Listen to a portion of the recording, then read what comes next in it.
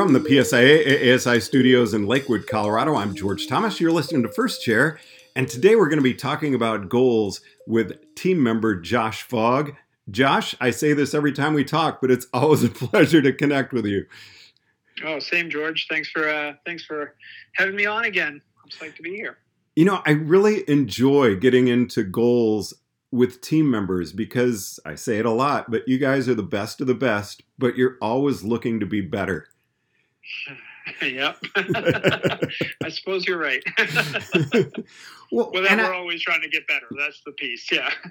But I love that attitude. I mean, look at a world-class athlete. They have a coach. They're constantly training. They want to push each other and get better. So, right.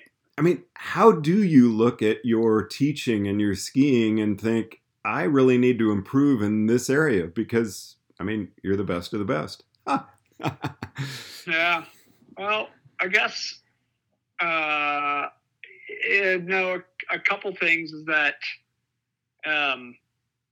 it probably comes down first and foremost to I honestly don't consider myself the best of the best, and that's where the goals probably why they keep coming, and because it's like I'm just curious about what is out there, what can be different.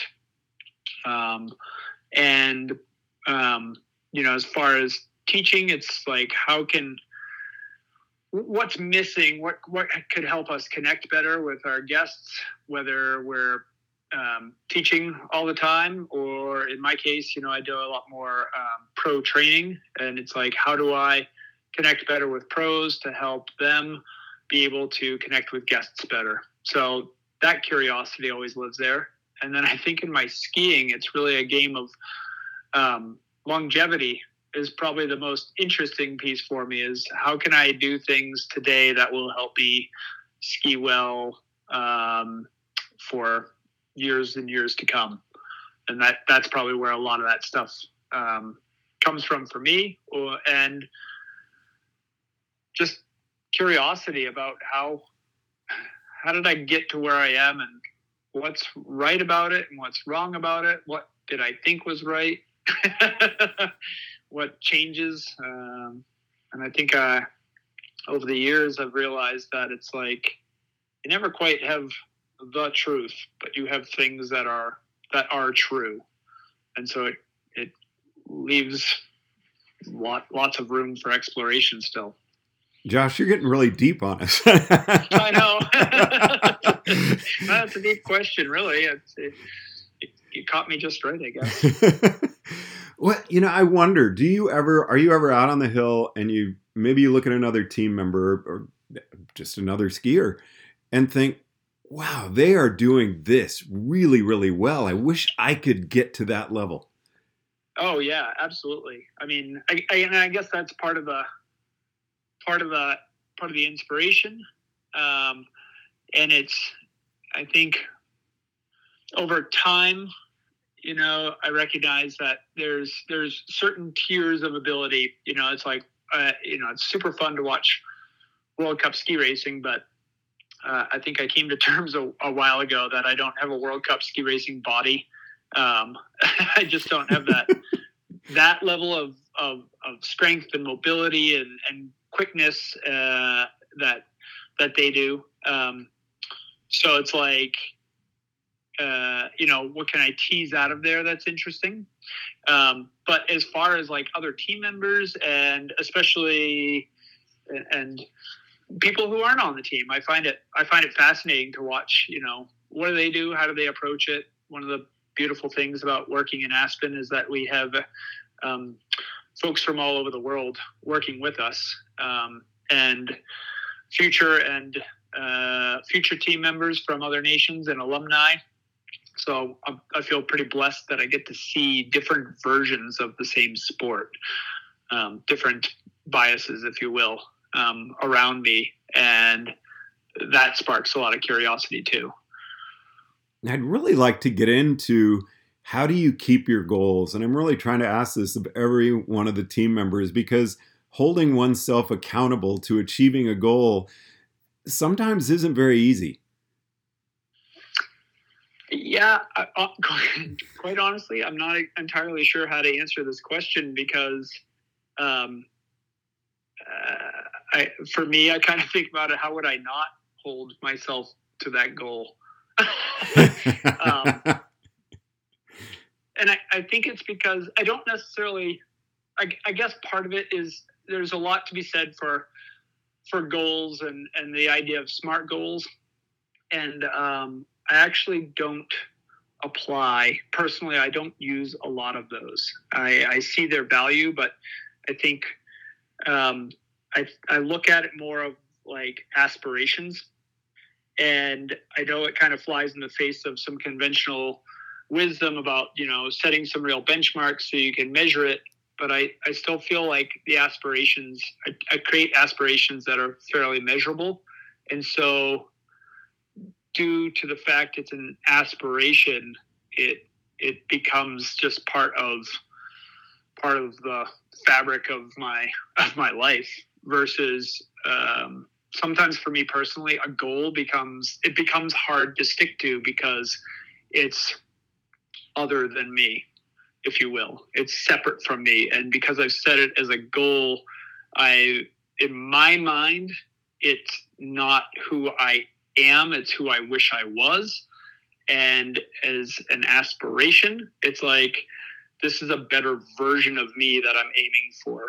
And so it's not something that I find myself having to struggle with in how do I stick to it. I love that because you've shared it with, a few thousand of our membership and me. And when I do the Did You Actually Meet Your Goals series at the end of the season. Right. Josh, again, with those goals ahead of you, what's it like for you when you accomplish something and you really feel like, you know what, I am making progress here? I mean, I do like to kid a lot, but I mean, seriously, it feels good when you meet your goals. Oh, sure. Absolutely does. It absolutely does. It feels it's like a convergence of who I am and who I want to be, and those two come together, and that's those are special moments.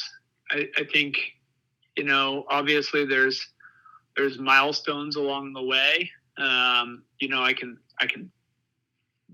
they're pretty easy to point out, whether it's when I got my Cert 3 or even going back into my Cert 2 was a great aspiration for me. Certainly, moving up into more modern times, making the national team again.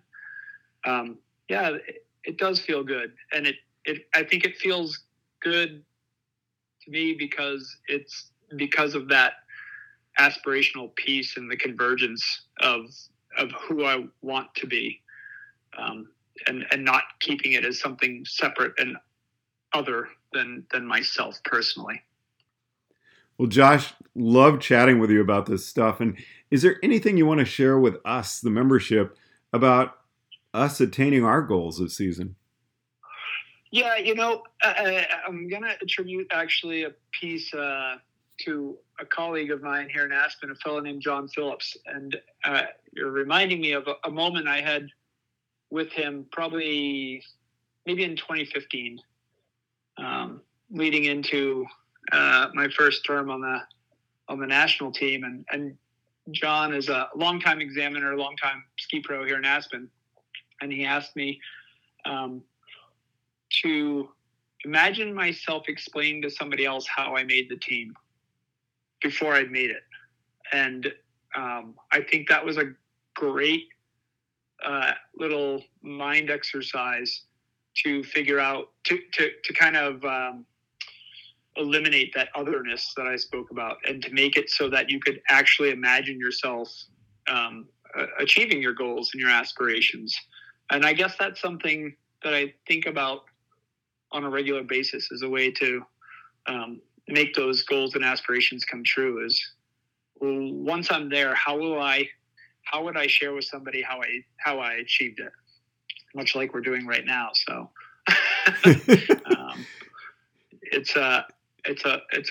think that's a really good exercise because it gets you, it's a way of reverse engineering your pathway to get to whatever it is you want to get to.